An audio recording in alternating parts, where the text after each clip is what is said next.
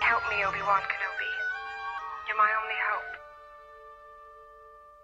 Ron Ananian. This radio show is for you. It's about your car. And you know that all I really want to do is answer your questions. I want to talk to you about the car. I want to tell you what I went through in the shop this week. The Car Doctor. I really am here just for you. I just want to talk to you about your car and its problem, and that's what I've been doing these past 25 plus years. It's going on 26 now. I think we're about to hit 27. It's all about you and your car. Why, you stuck-up, half-witted, scruffy-looking nerf herder. Welcome to the radio home of Ron Ananian, the Car Doctor. Since 1991, this is where car owners the world over turn to for their definitive opinion on automotive repair.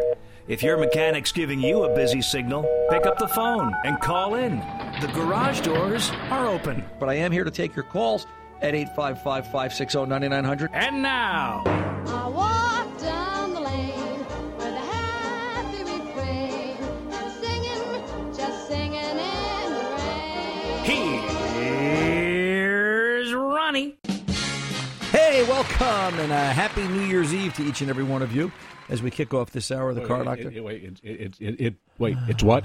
Well, isn't this New Year's Eve? Yeah, but it's not Happy New Year's Eve. It's just New Year's Eve. And we thought you said New Beer's Eve. Then why isn't it Happy New Year's? So Tony went to the store and got some. Yeah, I got a 6-pack of Heinekens. Yeah, and I got some, and geez. we're having a party in here, and you're there by yourself. And by the way, we've got the door locked, so, kind of stinks to be you. Well, listen, I just want to warn you guys that, and I was going to tell you this before we started the show, but I haven't had time because I got my red jelly beans in here. Wait a minute. By the way, thanks for the red jelly beans. You're welcome. There's nothing bad in these, right? So these are okay. Only we know that. You don't. But the red jelly beans are good. Listen, for you and for everybody else out there, I can't find my cell phone. So usually I soundproof the studio before we start the show. So if somebody happens to call my cell phone during the show today, if the phone rings, at least we'll know where it is. But in any event, this is the Car Doctor, all serious, all kidding around aside. This is the Car Doctor. Happy New Year's Eve. Happy New Beer's Eve, whatever your heart desires. We are here to talk about your car and repair. We're here to talk about taking you to the next level of understanding what that automobile is. And in all seriousness, I'm here just to help you. That's really what this is about. Things like this. Customer came into the shop this week. She's driving a 2015 automobile. I won't say the brand because I think this is applicable. I've seen this type of thing going on at all manufacturers. I don't understand the wallet flush. And it seems that's what repair shops are doing, or some repair shops. And it doesn't matter. I've seen dealers do this. I've seen independents do this. I've seen chain stores do this. And I call it the wallet flush. Well, here, let me read it to you like this. And I think we've talked about this before, but it's getting worse. So at 5,000 miles on this 2015 high-tech, needs less maintenance now than it did before type of automobile. It's at 5,000 miles, it's an oil change, fluids, tires, rotate, tire pressure, oil and fuel treatment. You get roadside assistance, rental car coverage. Why would you need rental car coverage on a new car under warranty that's got rental car coverage anyway? I don't understand that. That's a $100 oil change. It's a $100 fancy oil change.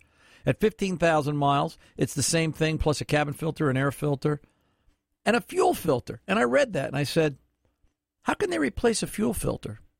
But most of these cars don't have fuel filters. They're in the tank. And why are they doing that? That's $220. At 20,000 miles, it's a repeat of the 5,000-mile service and a wheel alignment for $200, and on and on and on. Every 5,000 miles, and you start to add it up. Let's see, 100. It's 1, 3, 5, 7, 12, 16, 3. They're going to give you a price on that one. In the first 90,000 miles, you will spend a minimum of $3,000, almost $3,200 of maintenance, barring any breakdowns, anything tire-related, brakes, anything beyond normal wear and tear under warranty. And I'm thinking, isn't that excessive? Aren't we kind of doing this backwards? Didn't we buy a new car because we wanted to put a minimal amount of money into it just to pay off the car for the first 100,000 miles? And how bizarre is it that they're telling you that that car that you just spent $35,000 or $40,000 on is now a big piece of junk unless you do all this maintenance to it? I don't understand it. You know, I've said this for years. Cars are like kids. When they're young, look at a kid. Kids can bounce off the walls. They can fall out of a chair. They're fine. You get to be a little older, and all of a sudden you slip and fall down. You're laid up in the hospital for 2 weeks, heaven forbid. And cars are like kids. They're more durable when they're younger. They withstand the knocking around and the banging. If you want to get beyond 100,000 miles, if you want to get beyond 35, 40 years old, you stop doing those stupid things you did as a kid. All right? And I don't understand the thought process of how people fall for this. And what generated it was standing at the shop. The synthetic oil change we had done was about $75. And she said, gee, but the dealer was only charging me $40. Right, because it's $40 for the oil change, but it's $200, $600, $400, $800, and so on for all the services that they're adding on. They're using the oil change as a loss leader. Wouldn't you rather pay for what you need and not have to worry about overpaying for things that aren't absolutely necessary or going to really help the car and the longevity of it? Some of these things, and I'm not saying they're not necessary. You know what? Start this service at 100,000 miles. You don't need to. This is overkill at 5,000 miles. First of all, the car doesn't even have a fuel filter. The car may not have a cabin filter. The car may not have certain filters that they're claiming in these. And you guys have them. You've all seen this. You've all gotten the brochures. It's usually the last thing the finance manager hands you at the dealership. Oh, now that you've bought your car, here's how we want you to take care of it. Not all dealers do it. Not all dealers are bad. There's a place for some of it, but you've just got to be aware. You've got to be aware of what you're buying. And that's my job. That's what I'm here for. And that's what I'm trying to do for you each and every week. If you go out to the Facebook page, get out to Ron Ananian and the Car Doctor out on Facebook, you'll see the latest post. It's a picture of a steel wheel on a 2013 Toyota Prius. Little old lady's car. And I mean that by no insult. Listen, my mom's a little old lady. I'm getting to be a little old man. But regardless, this 2013 Prius came in, and it had a flat. So AAA came out, and I can say it like that because it's factual. That's who did it. AAA came out, changed the flat, and whoever changed the flat, the car showed up on our doorstep 2 days later to have the spare replaced, and we were going to move around the steel wheel and all. The lug nuts are on backwards, all four. It's not like, and he worked at it to really make it happen. All right, he crushed the steel cone, he crushed the with the taper where the lug nut sits. And when I look at that, I posted it, and it stunned me. There's a couple of posts on the Facebook page where people said, gee, I didn't know that lug nuts only went one way. And that tells me I'm not doing my job right. That tells me I'm not trying hard enough. That tells me I've got to do more and better information to each and every one of you. And you can't sit there and say, oh, that's lack of common sense. People just don't know. When you look at those lists, I can look at that list and tell you, the car doesn't have a fuel. She was stunned to hear this one particular woman customer. She was stunned to hear the car doesn't have a fuel filter. What do you mean it doesn't have a fuel filter? Cars don't have fuel filters that are replaceable anymore. I don't know of any late model car in the last 6 to 8 years that has a replaceable fuel filter. I'm sure they're out there. I probably just didn't see enough of them. But the majority of fuel filters are now in the tank, and they're part of the fuel pump or the fuel pump module assembly. Listen, this is about education. We're going to have some laughs and yuck it up a little bit along the way. Hopefully something a little funnier than what Tom and Tony just sprung on me. There you go. Karma's a you-know-what coming back at you guys. But I'm here to help you talk to you about your car and help you to understand it. And the way you do that is, by the way, I guess I should give this out. No, I'll just sit here and talk to myself for the next 2 hours, is 855-560-9900. That number again is 855-560-9900, which that phone number is 24/7. We've made that so you can call the 855-560-9900 phone number, leave a message, and our producer will call you back and get you in the queue for the following show. We are live on the network Saturday afternoons. We go out on the airways Saturday afternoons, 2 to 4 p.m. After that, it's podcast and streaming and, affiliates, other affiliates that take us. Some of our affiliates carry us live. Some of our affiliates take us on delay. But you can also do this by stream, cardoctorshow.com. There's a live stream on the computer just down to the left of my left leg here, so you can pick it up that way.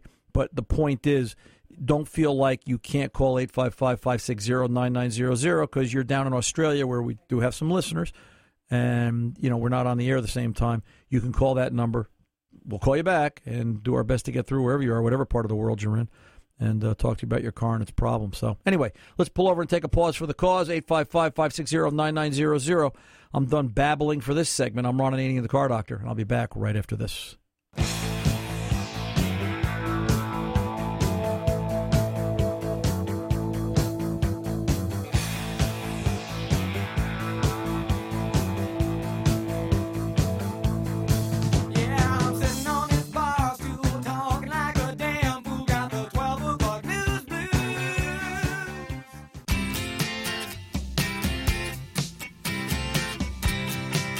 Welcome back. Ron Ananian, the Car Doctor, 855-560-9900. Anybody find my cell phone yet? No? Okay. It can't be that important anyway. Listen, by the way, before I go to the phones, I was looking at this list again during the break. I was talking to Tom. So at 5,000 miles, they're going to rotate the tires, and rotate the tires again at 15. So every 10,000 miles, they're going to rotate the tires. And that's such a generic term, because what if this is a four-wheel drive versus a front-wheel drive versus an all-wheel drive? What if it has directional tires on it? What if it's, depending upon the vehicle, dictates and predicates when you rotate tires, not necessarily because the mileage says so. This thought process just makes no sense. And what's interesting is rotate tires. They never say anything about balancing them. Every time you rotate tires, every time, if you want to do it right, in my opinion, from what I've seen over the past 40-plus years, you balance at least the two tires up front. The two tires going up front should be balanced because that's where you'll pick up the vibration. You really want to do it 100%, yeah, balance all four. It doesn't hurt to balance all four tires every 5 to 6 or 8,000 miles. That's just common wear and tear. But, to follow something blindly for no reason, I could get political, but I won't, because that's how we got into trouble in this country in a lot of ways. Let's open the phone lines. Let's go over to Matt in Minnesota, looking for an early model SUV and a budget of about $6,000. Matthew, welcome to the Car Doctor, sir. How can I help? Yes, Ron, thank you. I really enjoy your program. Yeah, got about $5,000 to $6,000 to spend. Looking for an SUV, smaller type. Let's say like a Ford Escape. Perfect car. Not what? Yeah, perfect car. That's exactly what I was thinking. But go ahead, finish your thought. Not a Suburban and not one of those four-wheel drive station wagons. Right. Yeah. Kind of a. Yeah, I'm just wondering, based on what you've done and what you've seen over the years, something that's has good reliability. I mean, let's face it. Condition dictates price and what we want to buy. But if we're just talking about if all these vehicles are equal, I'd have no problem saying a Ford Escape. And I call them the shoebox Ford Escape. As a matter of fact, my wonderful chief engineer, what is your title now? Well, here he comes. I forget. Bottle washer. My chief bottle washer and cook and chief engineer, Tom Ray, drove a 2010 Ford Escape to over 200,000 miles. His daughter's still driving it. And that thing took him everywhere through all kinds of bad weather and never let him down. So, that square body style Escape, great vehicle. Good. Great vehicle. Something that's good for in the snow too, because we, 6 months out of the year it's ice and snow, and we do travel quite a bit, right. And just ease of loading and unloading and. Honda CR-Vs. Yeah, Tom. That 2010 Escape never had trouble in the snow. Right. Never. Well, and this is a guy. Oh, good. And to tell you this, Matt, Tom, what Tom does when he's not doing anything else, which is rare, Tom's other job, one of his other hats, because he's a guy that has to keep busy. He is the. Can I tell him about the emergency broadcast job for the state of New York? I think I just did. Tom's actually the emergency broadcast radio coordinator for the state of New York. His job is to drive around radio stations in New York State to make sure they're all up into compliance for emergency broadcast system. So when Tom has to get somewhere in all kinds of crazy weather, I mean, I'm sure they've heard of snow in upstate New York like you've heard of it in Minnesota. Tom can't stop. Yeah. Tom's got to go. So, that Escape took him everywhere. Now, I want to point out, Tom had some of the best tires in the world on that Escape because it also depends on tires in terms of getting through snow. Tom was running Generals, of course, and he had absolutely no problem getting where he had to go with his General tires. But its tires do allow for that as well. Honda CR-V, great vehicle. Okay, again, is the maintenance being done to that Honda? But if my choices, I'll give you three. It's a Honda CR-V, it's a Ford Escape, and it's a Toyota RAV4. I think those are probably three of the better ones. You could start to look at the Nissans if Nissan has something comparable in that class, the smaller ones, the Mitsubishi stuff or the Subarus. My experience with the Subarus has been personally, I think, for where you're going to be dollar-wise, when it's going to be that old, it's going to have too many mechanical issues that are going to get to be too expensive. $5,000-6,000 is going to buy you a Subaru that's got probably, from the way I see pricing here in New Jersey, New York, you're going to buy something that's got well over 120,000, 130,000 miles on it. And that Escape might too, but I will say this: I think cost to repair, the Escape's a cheaper vehicle to maintain and repair than that Subaru. Just my opinion, just what I see in the shop. Now, you're being in Minnesota, I'm going to tell you to be selective and make sure you lift the car and look underneath salt, corrosion, rust, because condition dictates price and whether or not you want the vehicle. So, that's where I'd be looking. Now, is that Escape normally a rear driver and then you put it in the 4, or is it an all-wheel? Tom, all-wheel. Tom's is an all-wheel. Yeah, and I think they are. You can get them as a front wheel, but generally they are all-wheel all the time. Yep, usually it's usually people buy the all-wheel, but they do have a two-wheel version, which is rear drive. Right. Is it a rear drive if it's two-wheel? I thought it was front wheel. I think it is. I think it is a rear drive. Maybe I'm wrong on that. No, I think it's a front wheel, Bib. Yeah, maybe you're right on that. I think it's a front wheel. Yeah, but the one I have is all wheel and it works. There's my cell phone. Works great. Look at that. Yes. Can't find yours, but I got mine. Well, thank God we found one of them, Matt. But I will say this: be sure that when you buy it, you lift it to see what it was. Don't assume it's an all wheel or a 4-wheel drive vehicle, whatever you're buying. Just because the controls aren't there, and that is something to think about. I have seen that where you think it's an all-wheel drive vehicle because things are all-wheel drive. There's no controls. It just happens automatically. Yeah. We have a customer in the shop now. She lived in Florida. She relocated to North Jersey. She's driving a 2015 Jeep Grand Cherokee. Every time she comes in, we sit there and look at it and laugh. It's a rear-wheel drive.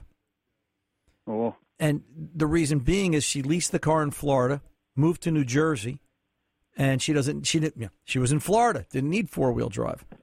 I don't know how she's going to get rid of it when the lease comes up in a year and a half, because who's going to want it? In New Jersey, you're going to have 4-wheel drive. You have to. So that's what we're looking for is for the 4-wheel or all-wheel. Yeah. Is that a 6-cylinder or a 4? They make it both ways, but I would tell you to pick out the 6. That's what Tom had, and I think in a vehicle that size, it's going to give it more durability and more power on the road. Matthew, good luck to you, sir.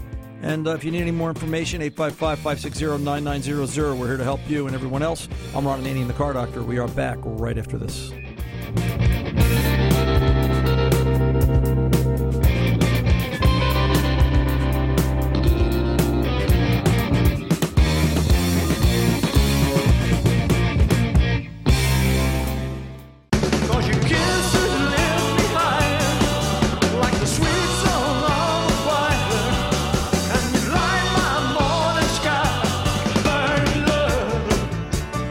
Back, Ron Ananian, the Car Doctor, rolling along at 855-560-9900.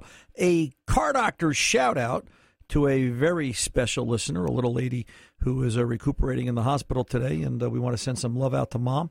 She's a little banged up and a little weary, and we want to just tell her that we love her, we're thinking of her, and we know she's out there listening to the radio, and get well soon, and come on home. Let's get back to the phones. Let's go over and talk to Doug in West Virginia, 2008 Honda Accord. Some questions about maintenance. Doug, welcome to the Car Doctor, sir. How can I help?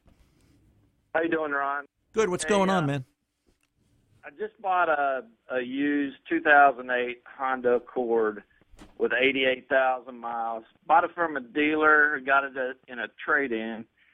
And I can't get a hold of the owner, the previous owner. So I just really, I want to keep this car for another 200,000 miles. Okay. I know that certain things need to be changed at 100,000 miles. Already going to change spark plugs. The timing belt, I'm sure needs changed. Is this a V6? Go ahead and do, this is a V6, Doug? yes. Okay. Right, yeah. Then so it's going to be timing belt, water pump, thermostat, coolant. Here's the rule on maintenance when you buy a used car and you want to do maintenance. Assume nothing. You know, even if it's written in documentation, it's still a judgment call. If they say they changed trans fluid and the trans fluid is a little dirty, change it. All right. Right. No, if the trans fluid is bright and shiny pink, okay, they changed it. But if you have any doubt, change it now so at least you're not guessing during the life of the car, so you can get to that 200,000 miles that you want to get to. So it's timing belt, water pump, thermostat, coolant, serpentine belt, the regular SERP belt. It's going to be, when you do the timing belt, you want to do a whole timing belt kit. You don't want to do half a timing belt. You want to do a tensioner. You want to do the roller, the idler, and you want to do the timing belt pulley. All right? Change all the components. Car's got 90,000 miles on it. You don't want to have to visit this again for another 90,000 miles. It's silly. Yeah, and I understand this is an interference motor. So if the timing belt breaks, then basically I'm looking for a new motor. Right, or a car, one or the other.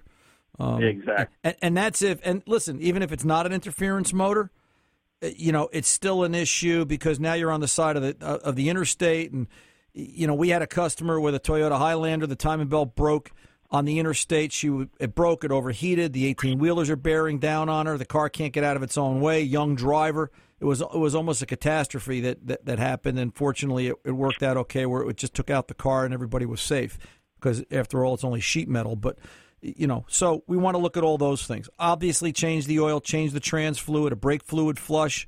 Depending upon what they look like, I would at least consider taking the brake calipers apart, take them off their brackets, clean and lube everything. Take a look at the pads. How were the brakes done?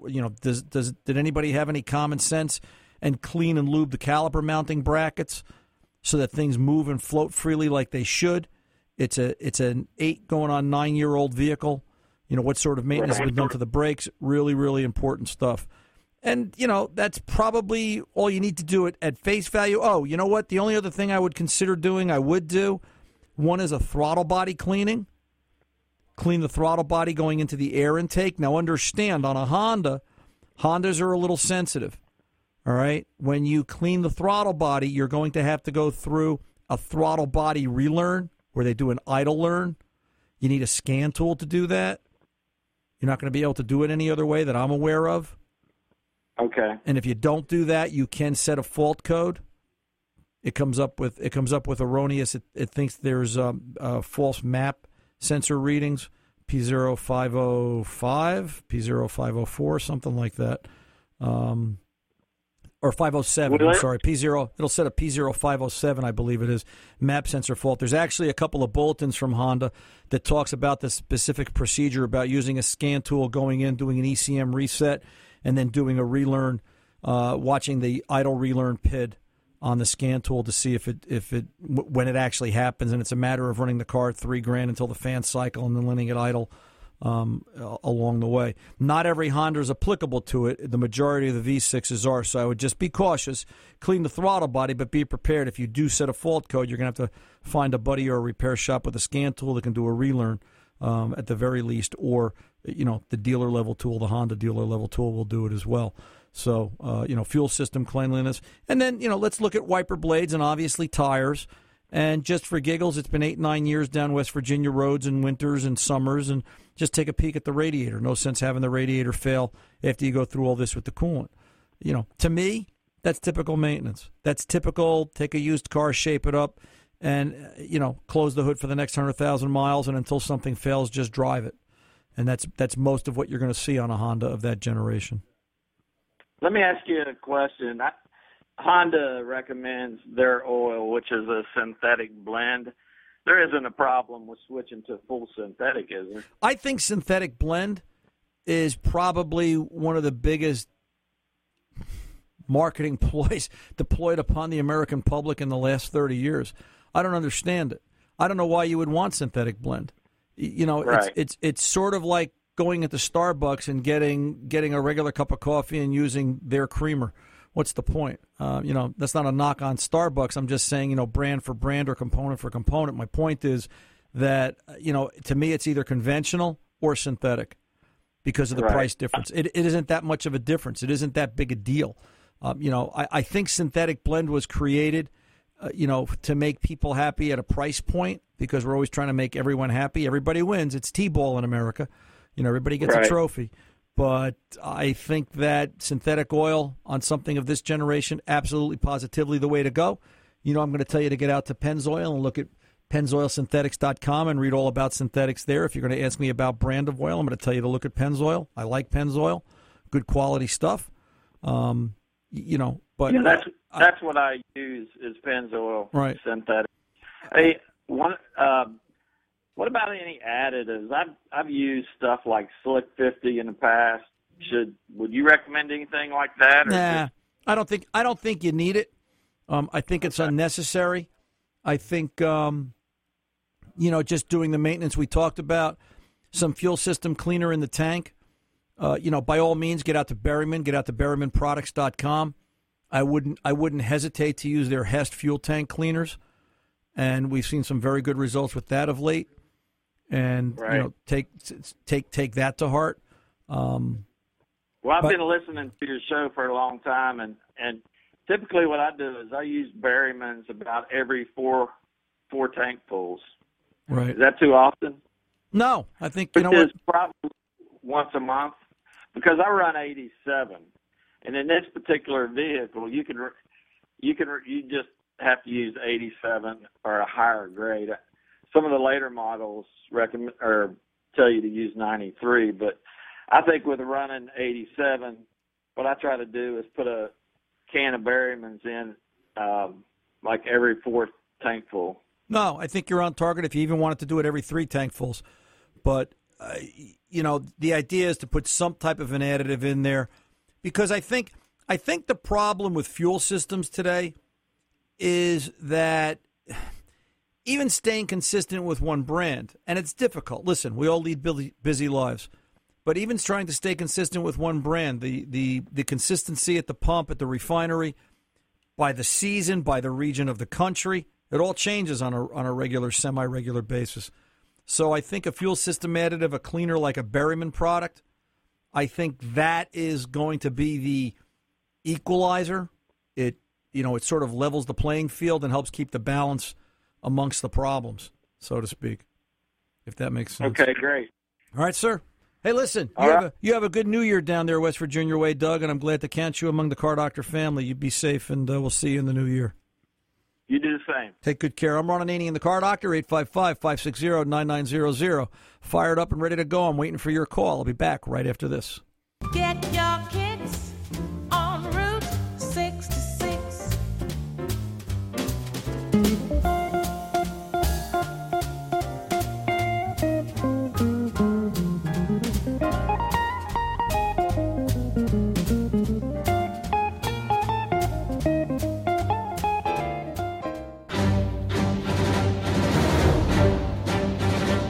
Welcome back. Ron Ananian, the Car Doctor, 855-560-9900. Let's go over and talk to Tim in Bangor, Maine, 76 Chrysler Cordoba with the fine Corinthian leather. Anybody remember that commercial? Raise your hand. I remember that. Who was that? What was the character actor's name? Tim, what was the character actor's name that sold your car? Do you remember on TV? Ricardo Montalban. Right. And what else is he famous for? Let's see how good everybody is today. Anybody? D-Plane, boss, D-Plane. D-Plane. What else? Tim, what else was he in? Anybody remember? Since this is New Year's and we're looking back. Wait. Star Trek, the Wrath of Khan. He was Star like, Trek. He was the Wrath of Khan. He was the bad guy in the Wrath of Khan. Yeah. Yeah. So since this is New Year's and we're looking back as to what was. But anyway, so how can I help you in your fine Corinthian leather, sir?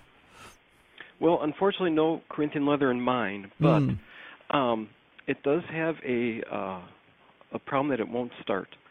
It's got a regular ignition, not the electronic lean burn, and it gets spark in the run when the key's in the run position, but not in the start position. Okay. Now, this is still a factory system, correct? Factory diagram? Yes, it is. Okay. Yes. So when it goes, so it'll get spark in the crank position, but not in run. If I is that no, what you... it gets the other way around. It gets spark in the run, but not the crank. Okay, so you go to how do you know it's got spark in the run position? Well, what it was doing was try to start at nothing, move the key from start to run, and it gives a little chug. Put a spark tester on it, and occasionally, depending upon where the rotor is passing, when you go from start to run, I have seen spark when the key is in the run position. Okay. How about this? Do you have a remote starter switch? Yes, I've tried starting it with the key in run and jumping the starter, and I get nothing. You have no spark? Yeah. Okay, so it really doesn't have spark in the run position. Well, I've like I said, I've seen it, and it gives a little chug when you go from start to run. It gives a little chug, like maybe one or two cylinders are firing, but not enough to get it to keep spinning. Right. Well, refresh my memory, Tim. This is a 76. This is a non-lean burn, but this is a factory non-lean burn system. Correct. Okay. So this has the electronic module bolted to the firewall? Correct. Okay. So this has a pickup inside the distributor, right? An electronic pickup. Air gap, if I remember right. Let's see. Yep. How well can I remember? 6 to 8 thousandths? I remember it being small. 7. 6 to 8. There you go. Yeah. So, and you need to use you needed to use a copper feeler gauge or a brass feeler gauge is what it was, so that it wouldn't stick to the magnet. Yep. So once we get past that, then we got to have the conversation. This is the 3-wire control module, correct? I think so. Or is it 5-wire? Maybe it was. I think it was 3 and 5, and well, maybe I can save a little time. I have a factory shop manual, right? And using a triple tester, the ignition system, everything. I get the voltage I'm supposed to have or the resistance, whatever it is. So the ignition system, from what I can tell, checks out okay. Well, if the ignition system checks out okay and you don't have spark, one of the tests is wrong, right? Yeah. Mm-hmm. And listen, let's start with the coil, okay? Let's go to the negative side of the coil. Let's put a test light there. Crank it over. Does the test light blink? I don't know. Okay, if the test light doesn't blink, if the test light's on steady, then it's not getting a signal. If the test light blink, all right, then the coil's being told to discharge, but nothing happens. Because I'm assuming you're testing this at both the center of the coil tower, putting your spark plug tester on the coil wire, as well as on a spark plug wire. Yeah, I tested on a spark plug wire. Okay, test it at the coil. Okay. How do you know the spark isn't getting lost on the rotor going to ground to shaft through a crack in the rotor? You're testing it right, Tim. Break the system down into less components, less steps.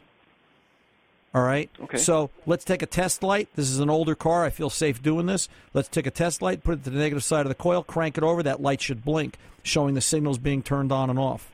All right? If the light doesn't blink or light up at all, do you have 12 volts at the positive side of the coil?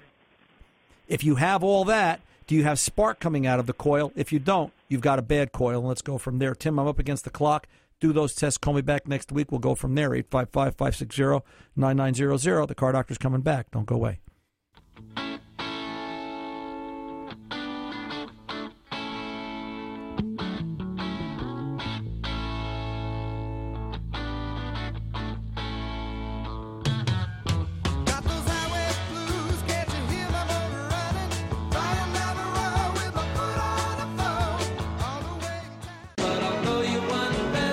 Hey, Ron and Annie, the Car Doctor. We're back real quick. Let's get over to Steve, Valley Stream, New York. Steve, welcome to the Car Doctor, sir. What's going on? Real quick, sir.